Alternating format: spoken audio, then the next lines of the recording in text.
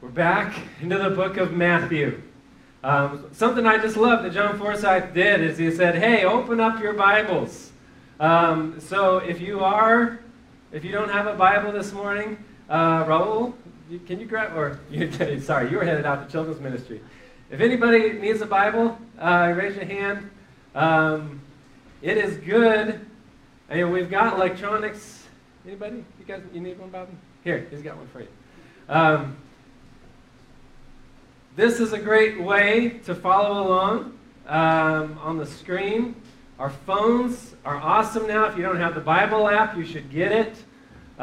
Besides prompting you every day with a verse of the day, it's a great way to read God's Word. But when we're reading God's Word, we want to take it in. We want to absorb it. We want this brain of mine, I want it to capture God's Word. And the way our brains work, if you've ever looked at the best way to study, is to have not just visual, but audible, physical.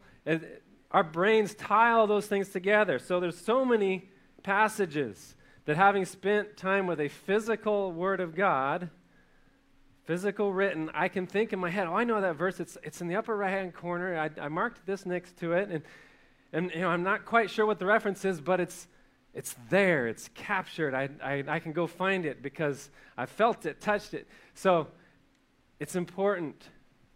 And I want to, anyone who's not familiar with God's Word, if you're online and you're checking in, you might be intimidated by this book. We give a passage in it. Sometimes it's abbreviated and there's these different names, and then there's numbers and colons and numbers and dashes and numbers, and you're going, what are they talking about? We all had to learn how to find things. This is a Bible. When it was originally written, it didn't have those numbers, didn't have those dashes and things in it. Those were added as references so that we can get to things quickly. But it does take a little bit of learning how to find your place in the Bible. So I did this morning put bookmarks where we're going to be in the book of Matthew.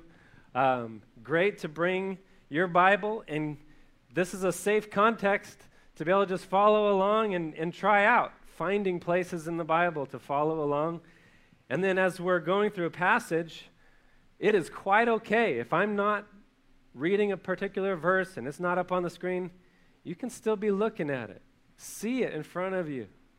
I love that our one hope group that's called themselves the Bereans.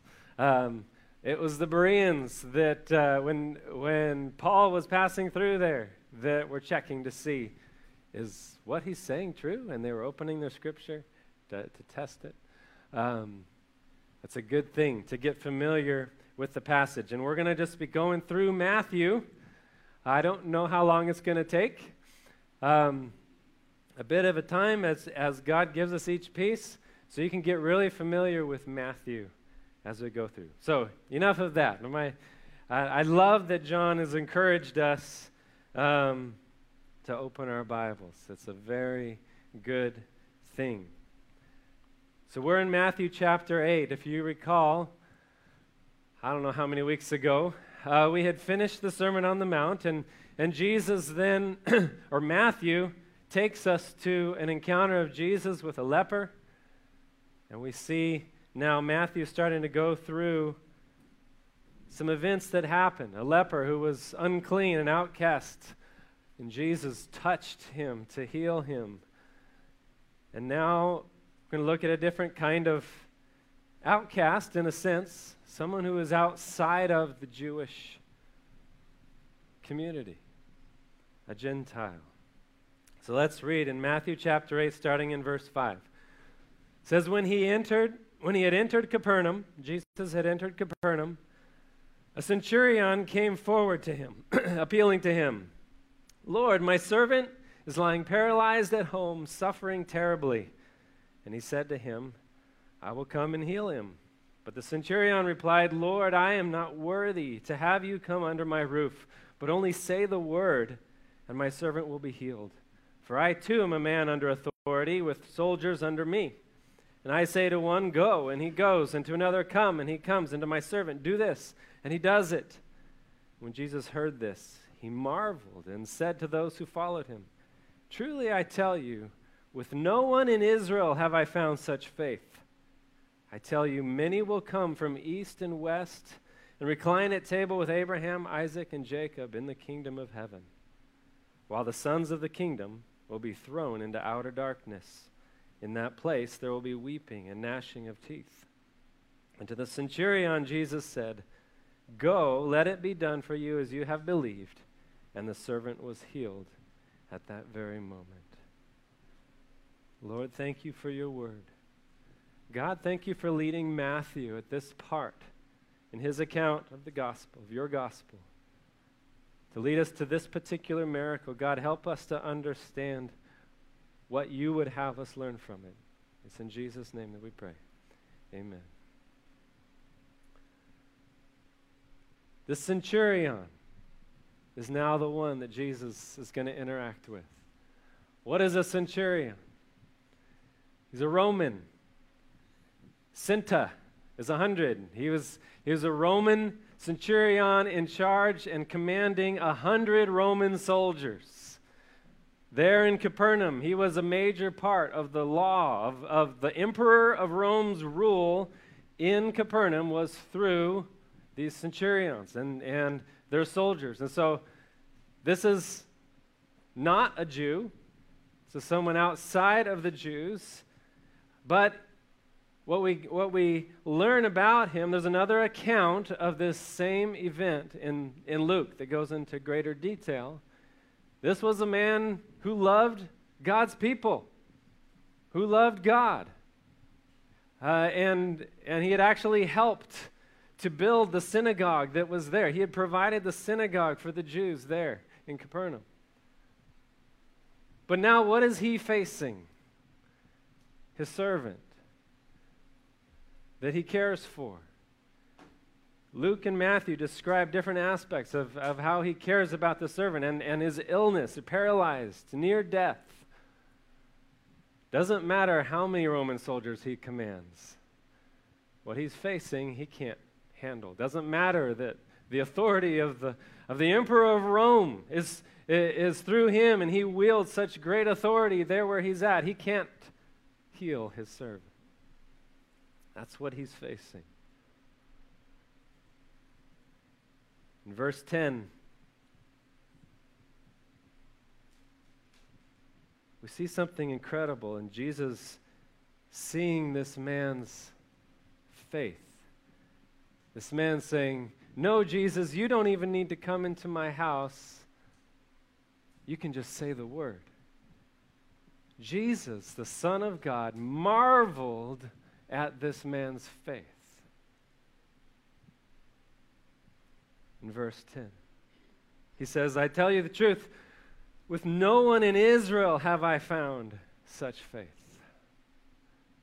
Among the chosen people, among those of the promise, among those that he is coming to, that he's speaking to, that all his ministry so far has been to Israel, he says, no one among them has had such faith as this centurion.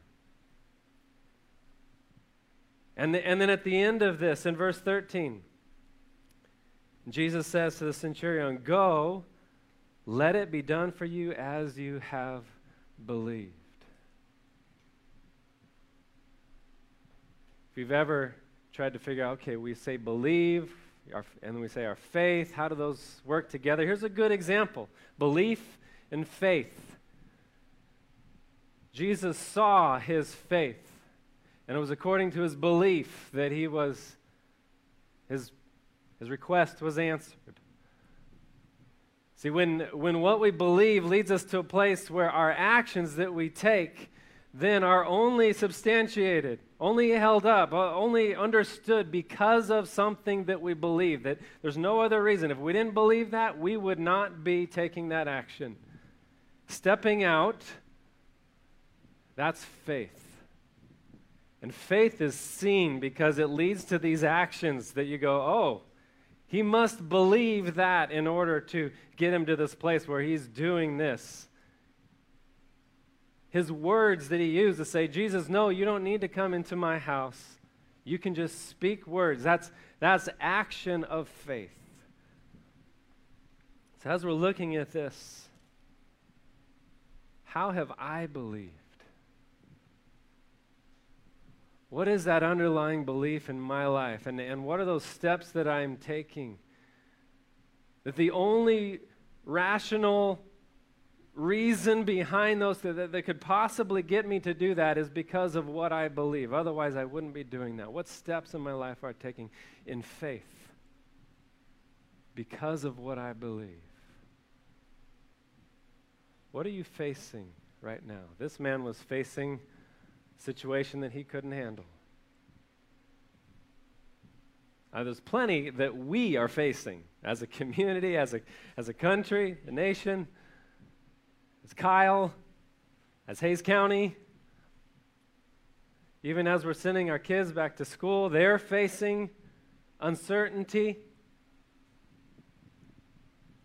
We just came back from a conference where they were just reiterating kind of what we've already known, but just among kids. The level of anxiety among children right now is at an all-time high. It was already high in 2019, but we got into 2020, and it just put fuel on the fires, like pouring gasoline on the anxiety and the depression that comes out of that anxiety that was already there. What our kids are facing together. But this morning, what is it that you are facing?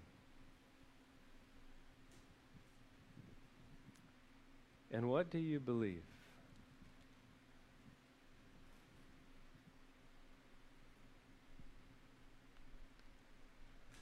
I'd like to look at the belief of the centurion, this belief that took such notice of Jesus, this faith. What is it about his belief? Well, right off the bat, it's certainly not substantiated by his authority or the great strength that he wields as a centurion. His belief is centered on Jesus.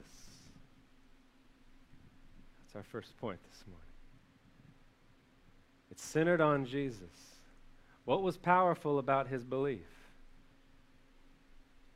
You know, when we consider what we're facing right now and we think, okay, this is how I'm going to handle it. This is how I'm going to deal with what's in front of me. This is how I'm going to get past it. What am I reaching out to? Where is my belief? That belief that's going to then drive what I act on, what I do, what I employ to deal with what's in front of me. What's that centered on? We put it on so many things. And the centurion, I'm sure, in his life has wielded his belief in the strength and training of his Roman soldiers over and over again. That's what's going to deal with the issue. There's so many things that in my life, what money is in the bank? Sometimes that's the center.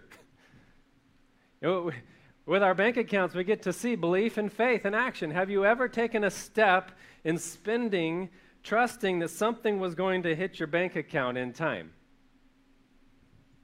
That's belief and faith. I'm taking an action of faith, that's faith, based on a belief of something that's going to happen, right?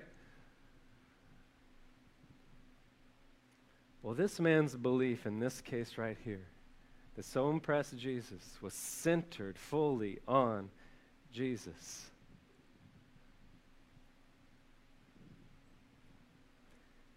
You know, the word belief around us in media, in movies, in great feel-good messages would have us believe that belief itself has power to do something. If you've ever been to Disneyland, you probably got that message. Just believe. And when you try to dig into the substance of, okay, what is that belief centered on? What is this thing that's going to be powerful, to be effective? Where does it go? It goes right here. Believe in yourself.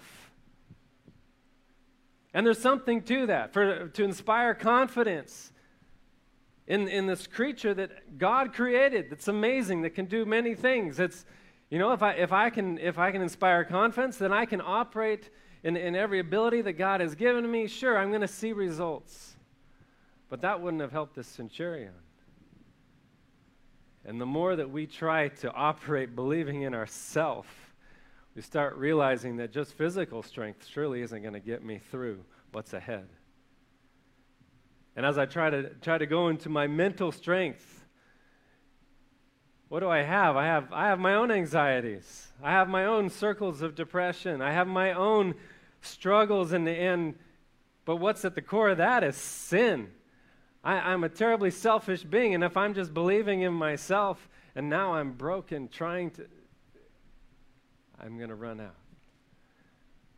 So what the world puts forward as belief, as if somehow this belief or belief in yourself is going to produce what it takes to have true life. It's empty. And then we have a lot of perspectives of who Jesus is. Is my belief centered on Jesus, or is my belief centered on some idea of Jesus? Well, when you consider your belief centered on Jesus, what is that? Is that the true Jesus Christ who lives today, who's seated at the right hand of the Father? Is that, or is it just this imitation in my mind of who Jesus is? Do I know Jesus?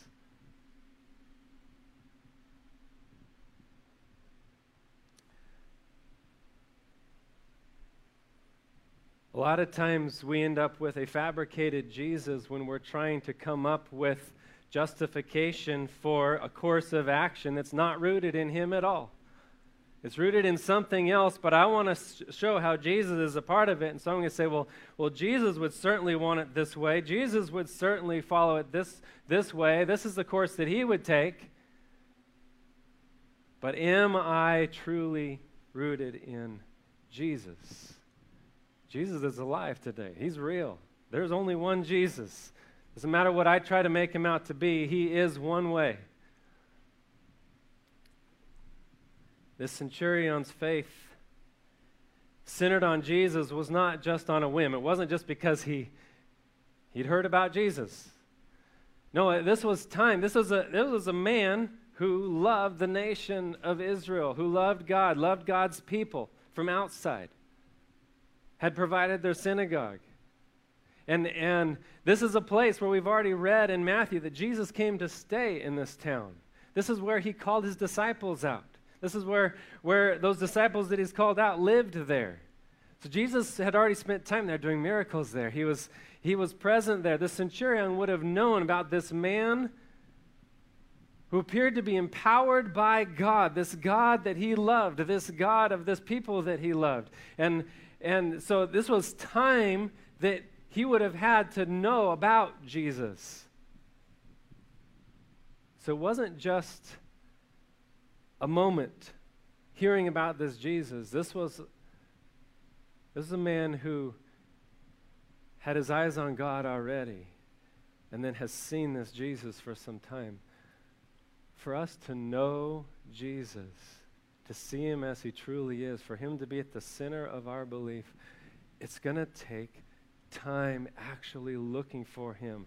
Have you spent time in God's Word? It says everything that we need for life and godliness comes through the knowledge of Jesus. When you open this book from end to end, you are getting to know a person, the person of Jesus Christ. And until you know Him, how can you believe in Him? How can you have Him at the center of what you believe? What are you facing? What do you believe? Is Jesus at the center of it? In verse 5, go back to the beginning of this passage. When he had entered Capernaum, the centurion came forward to him, appealing to him, "Lord, my servant is lying paralyzed at home, suffering terribly." And he said to him, "I will come and heal him." But the centurion replied, Lord, I am not worthy. I am not worthy for you to come under my roof. See, there was tradition then, we see it pop up a little bit in the New Testament, that for a Gentile to enter a Jew's house made them unclean, the Jews. And in his mind, for Jesus to come into his house would make Jesus unclean. Where have we seen something like this before? Just the previous account, the leper. Jesus, if you're willing, you can heal me. No doubt of Jesus' ability to heal, but doubt of Jesus' willingness. Here he's saying, Jesus, you don't need to come, you don't need to do as you did with that leper. I don't know that he knew about the healing of the leper, but the leper, Jesus reached out and touched him. That would have made him unclean, but no.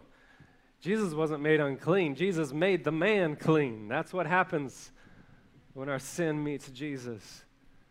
But this man said, no, I'm not worthy, Jesus, for you to come into my house. Here's the second thing about this man's faith. What his belief was, is he believed that he was not worthy. I am not worthy. In Luke's account, we see a little bit more detail in this interaction. The centurion didn't actually, when he's speaking to Jesus, he's speaking through other people. He sent people to Jesus. He didn't consider him, he didn't want to presume to actually meet Jesus face to face. I am not worthy of you, Jesus. So he actually sent Jewish elders. See, he loved the Jews. Jewish elders to go on his behalf and ask Jesus to heal his servant. And then these Jewish elders are trying to actually convince Jesus of his worthiness. That's where we get this about him. They're saying, this man is worthy for you to heal his servant. He loves our nation. He provided for us a synagogue. This man is worthy. Who do we think is worthy around us? So many times. God, sure. This person, of all people, this is a good person. Heal them. Meet their need. Or in myself, God, I deserve this. Word gets back to the man, the centurion, that Jesus is headed for his house. So then he sends servants to say, no, don't come into my house.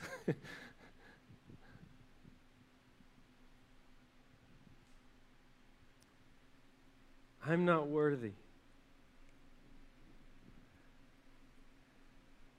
Boy, the world around us would tell us that our belief system needs to be rooted in what we deserve, isn't it? I need that because that's what I deserve. Youth. It's a very easy thing to feel like I deserve a normal high school experience. It's been stripped away from me.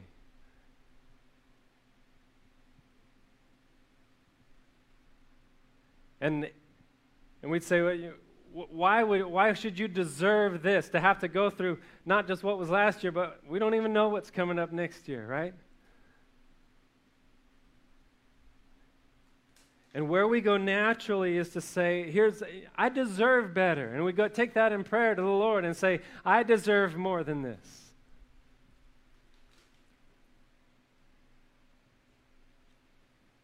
We figure if we've worked hard, then we deserve something for that. I'm a good person. This shouldn't happen to a good person. We've actually adopted Eastern religion thinking. If you've heard of karma, that's Eastern religion. That's not Bible. That's not Jesus. That thinking of somehow I can earn points to get some blessing back. You know, this faith that so impressed Jesus, this belief that so impressed Jesus was a belief that said, I am not worthy. I don't deserve, Jesus, for you even to come into my house.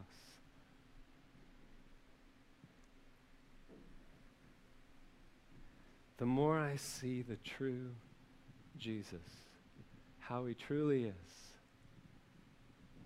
The more I read God's word to understand everything about Jesus, holy, seated at the right hand of the Father, glorious, truly perfect and righteous in everything, and the greatness of his grace and mercy and everything about Jesus, the more that I can see that and understand that, the more I am going to realize I am not worthy of him.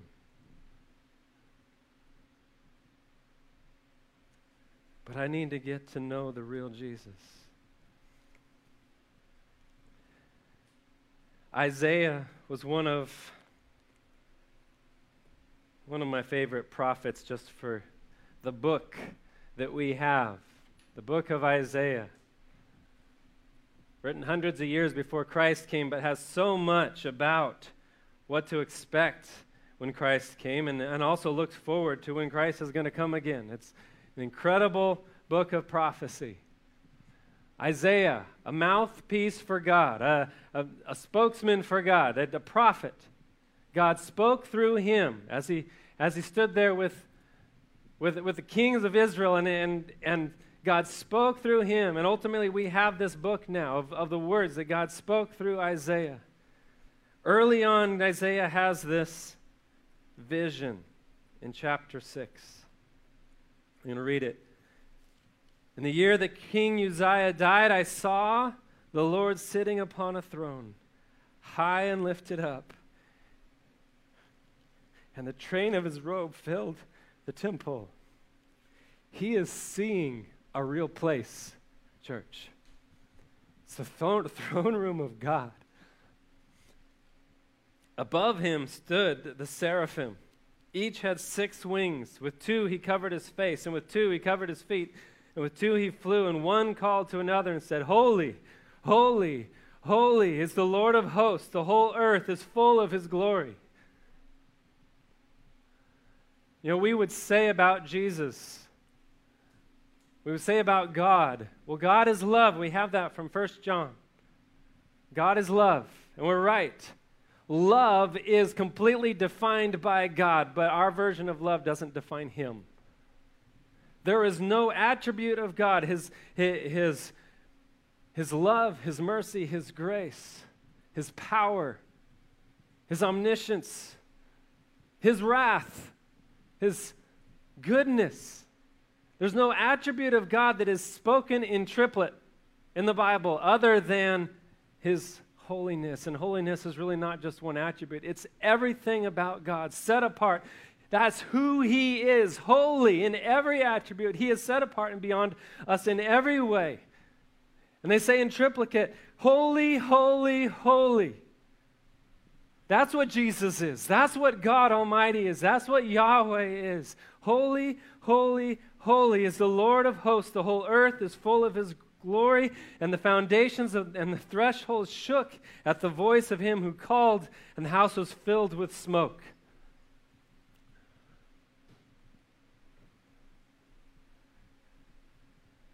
Isaiah, beholding this sight of the throne room of God, what does he say? Woe is me, for I am lost. I am a man of unclean lips.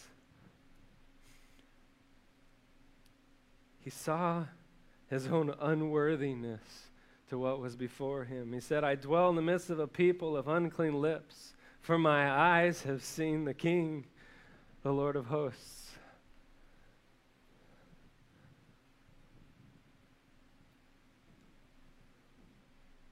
Lord, I am a man of unclean lips.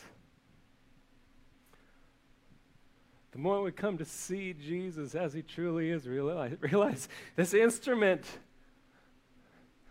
by his grace, he's chosen to use. Isaiah, what was the instrument of what God had chosen him to use? It was his mouth.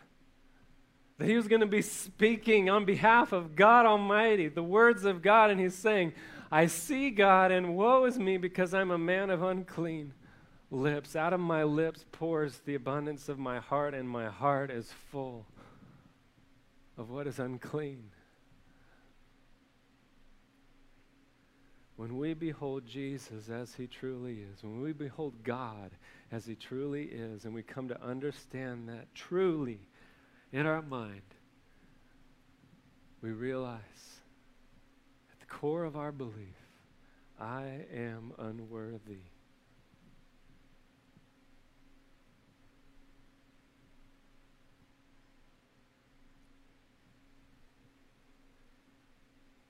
But then we are met by his grace, his answer. In verse 6, still in Isaiah, then one of the seraphim flew to me, having in his hand a burning coal that he had taken with tongs from the altar. And he touched my mouth and said, "Behold, this has touched your lips. Your guilt is taken away, and your sin atoned for."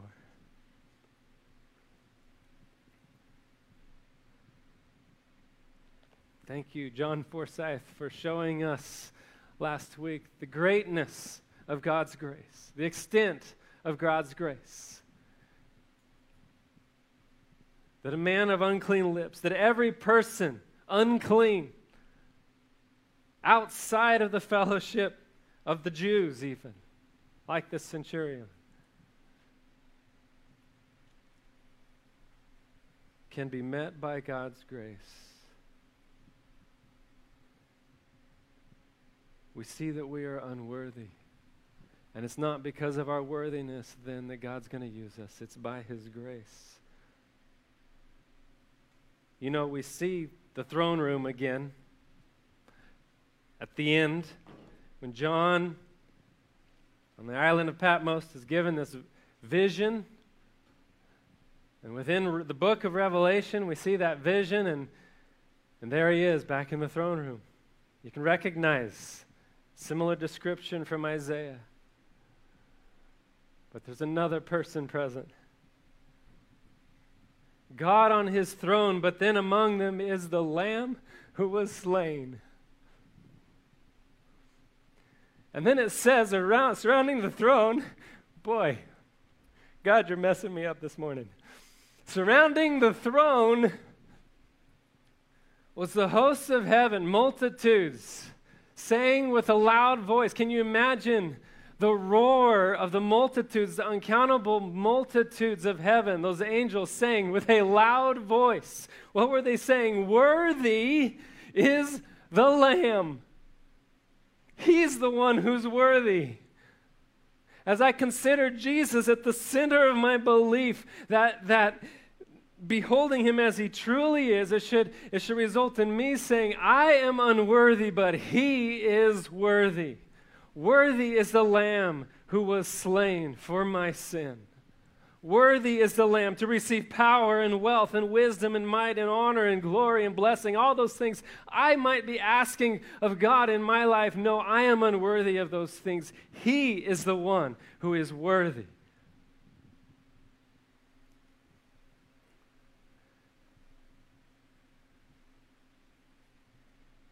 John the Baptist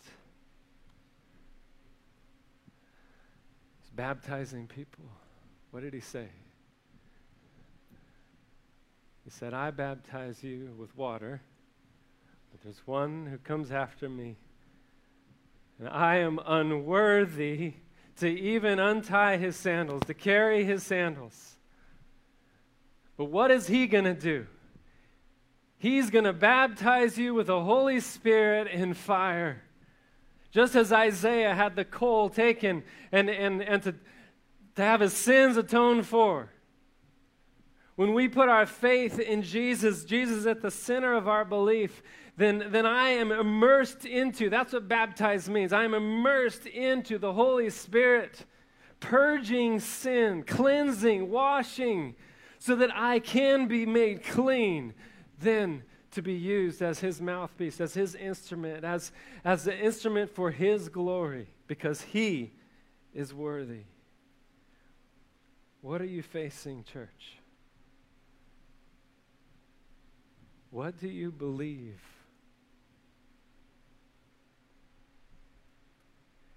Is it rooted in I deserve this, God. I deserve a better high school experience. I deserve health. I deserve, is it rooted in that, or is it rooted in the glory of God, of what I believe?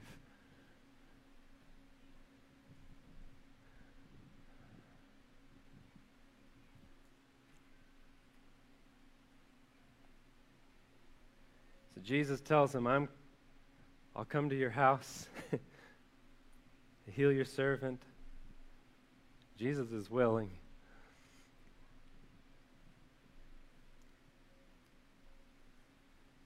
But what does he say?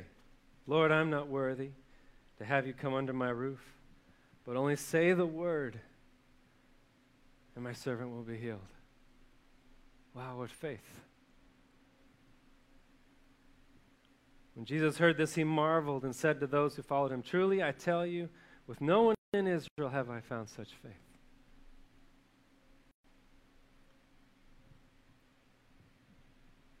And we have in our minds, God works this way. Here's the formula. I do these things and then God does this. That's kind of what they had. They had been God's people for so long, they had all the formulas for how God works. They had lost actual faith, a belief. Here's what this man believed. Not only was his belief centered on Jesus, not only did he see Jesus and say, I am unworthy, but he believed that Jesus was able. There was no doubt in his mind that Jesus could heal his servant.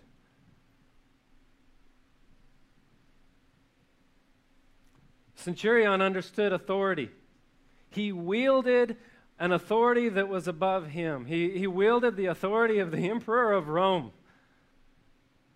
He could tell a soldier, go here. And as he said that, it was as if the emperor himself had said, go here. And that soldier didn't obey, it could mean his life.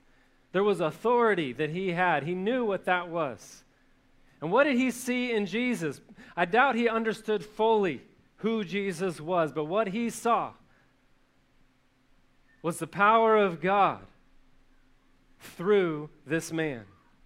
And he loved God. He had studied God. He had studied the people of God, and he loved them, and he had now seen this man.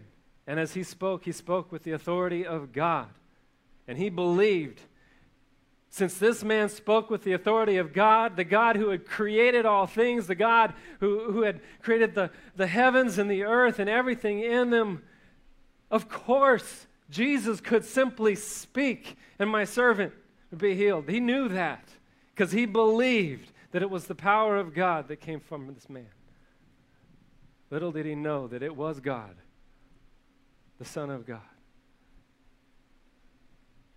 Do we believe that Jesus is able? How have we said, no, God doesn't work that way, or he's not able to do this, or this is going to require that I do this? He simply believed, Jesus, you are able. The only question in his mind is, Jesus, are you willing? The same as the leper.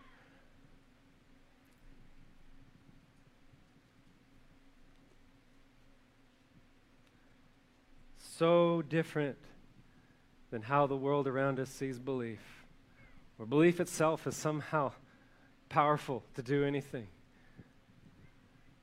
That somehow if I believe in myself, somehow I can produce something greater than myself. No, I'm going to just produce myself, just as broken and messed up as it's always been.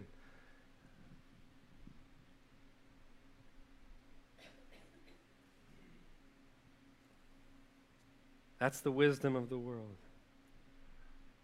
But no, this man believed in Jesus. Jesus' ability, the power of God in Jesus.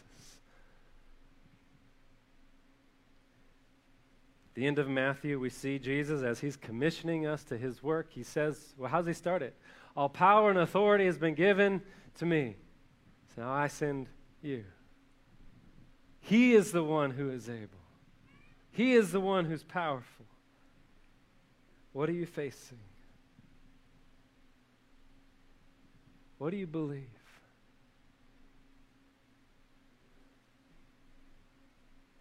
Do you believe that Jesus is capable? You know, what we believe is revealed by our faith. The steps that you're taking right now in life, the steps that I'm taking right now in life, are evidence of what I believe. Right?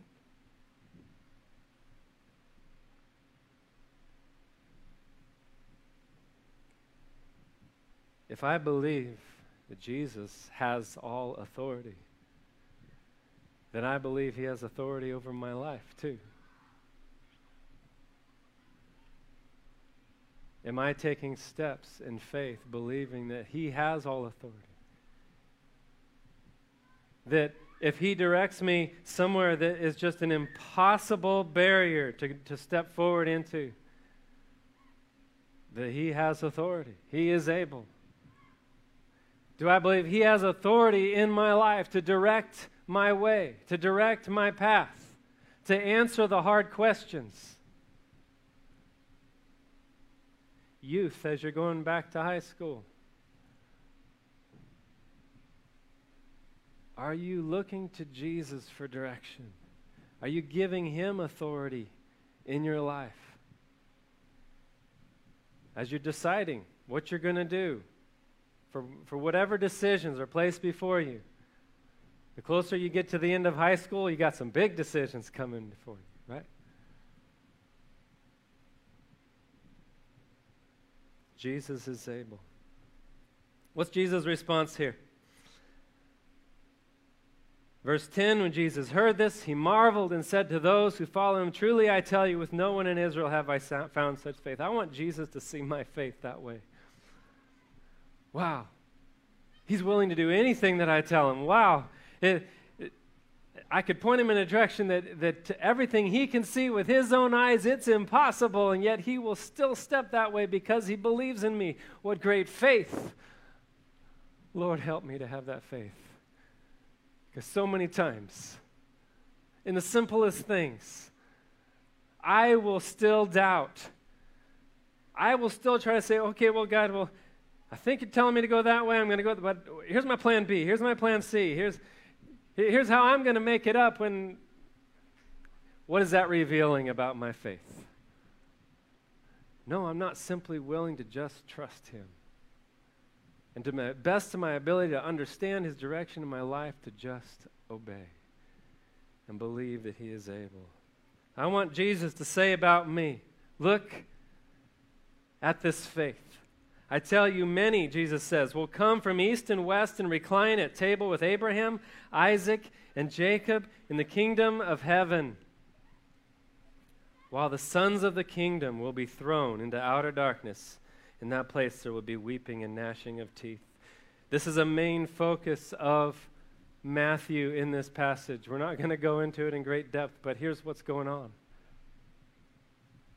They had heard these words before in Isaiah and Psalms, and this idea of gathering from the east and the west and even the north and the south coming to the kingdom.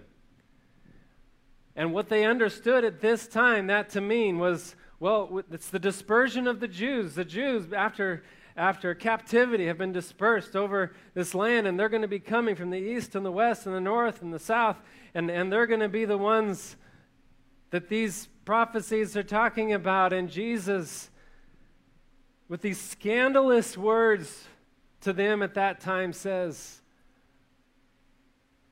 "Behold,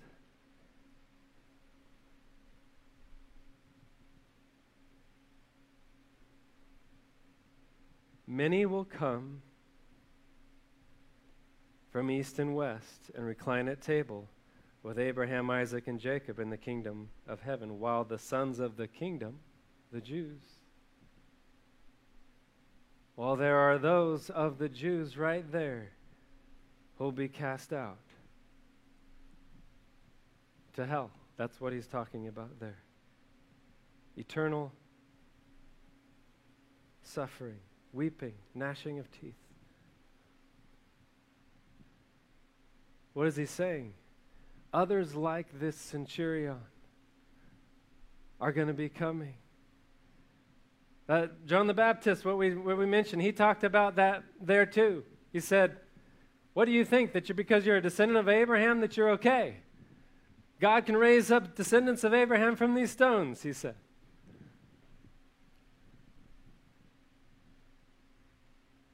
It's only through faith in Jesus that we can enter into the kingdom of heaven. We've had that already.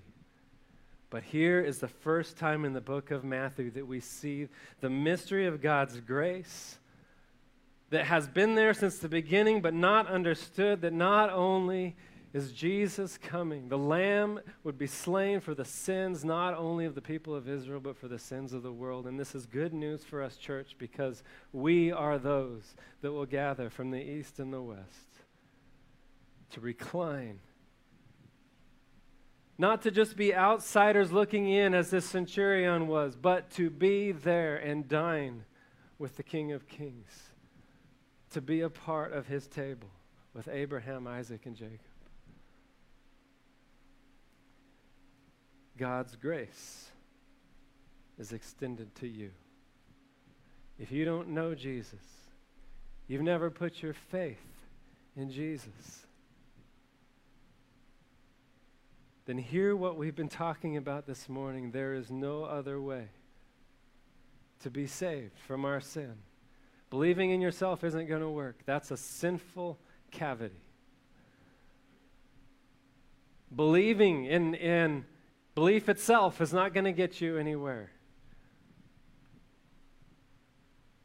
And even that we might be, if you're descended from Abraham, if you're a Jew, that's not enough. That bloodline is not enough. You're going to end up just like what he said here. There will be those that are even sons of the kingdom, the Jews, that will be cast out. The only hope that we have is in Jesus.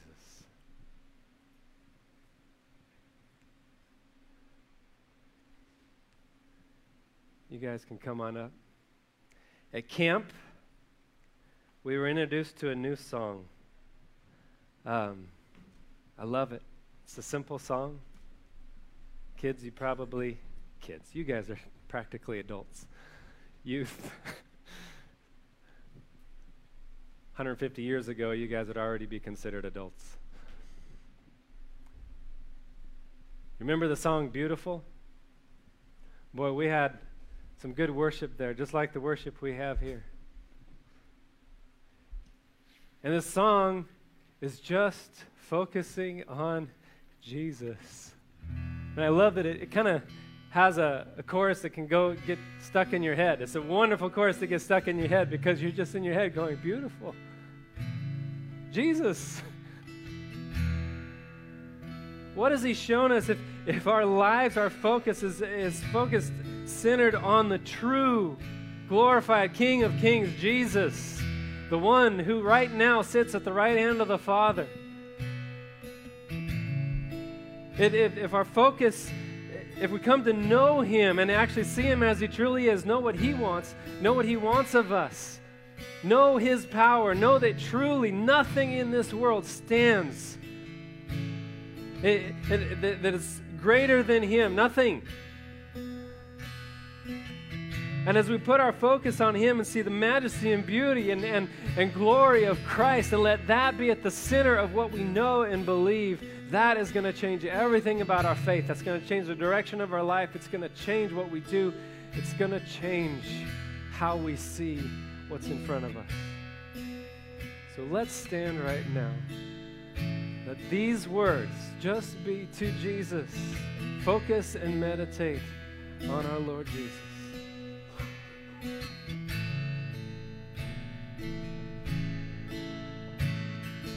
Come and recall the things he has done. More than the healing, I want the healer. Come and behold the works of the Lord. More than the saving, I want the Savior. You are beautiful. You are beautiful. You're my delight, my portion forever. You are my joy, my greatest treasure.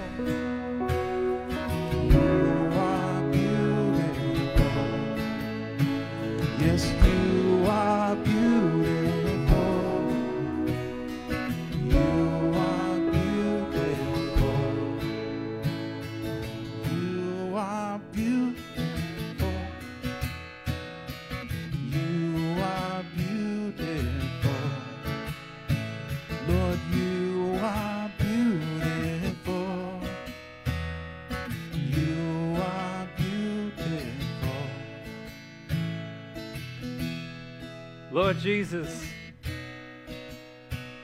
I pray that that would come from true belief in our heart, God, above everything else in this world, that we would speak from our heart this week. Help us to develop that within us, to truly behold you, Lord Jesus, as you truly are, and to be able to say in all truth what we believe is that you are beautiful, you are greater, you are far beyond everything else. God, we desire you above everything else. Lord Jesus, help us. Help us in our unbelief. We want our belief to be centered on you. Not in who we are, God, but who you are. Knowing that you are able and willing. We love you, Lord Jesus. Thank you for the life that we have in you. Thank you for the guidance that we have in you, your wisdom. You give it freely. No matter what we face, God, we can look to you and you help us. You guide us. You have a purpose for us. Help us to walk in that. It's in Jesus' name that we pray. Amen. Love you, church. 180 tonight. Everybody else, join us tonight as well, 5:30 at the Bazocchi's house. Hope group signups are on the table back there. If you're not in a hope group, those are coming up soon. So go in the Lord, church. I love you.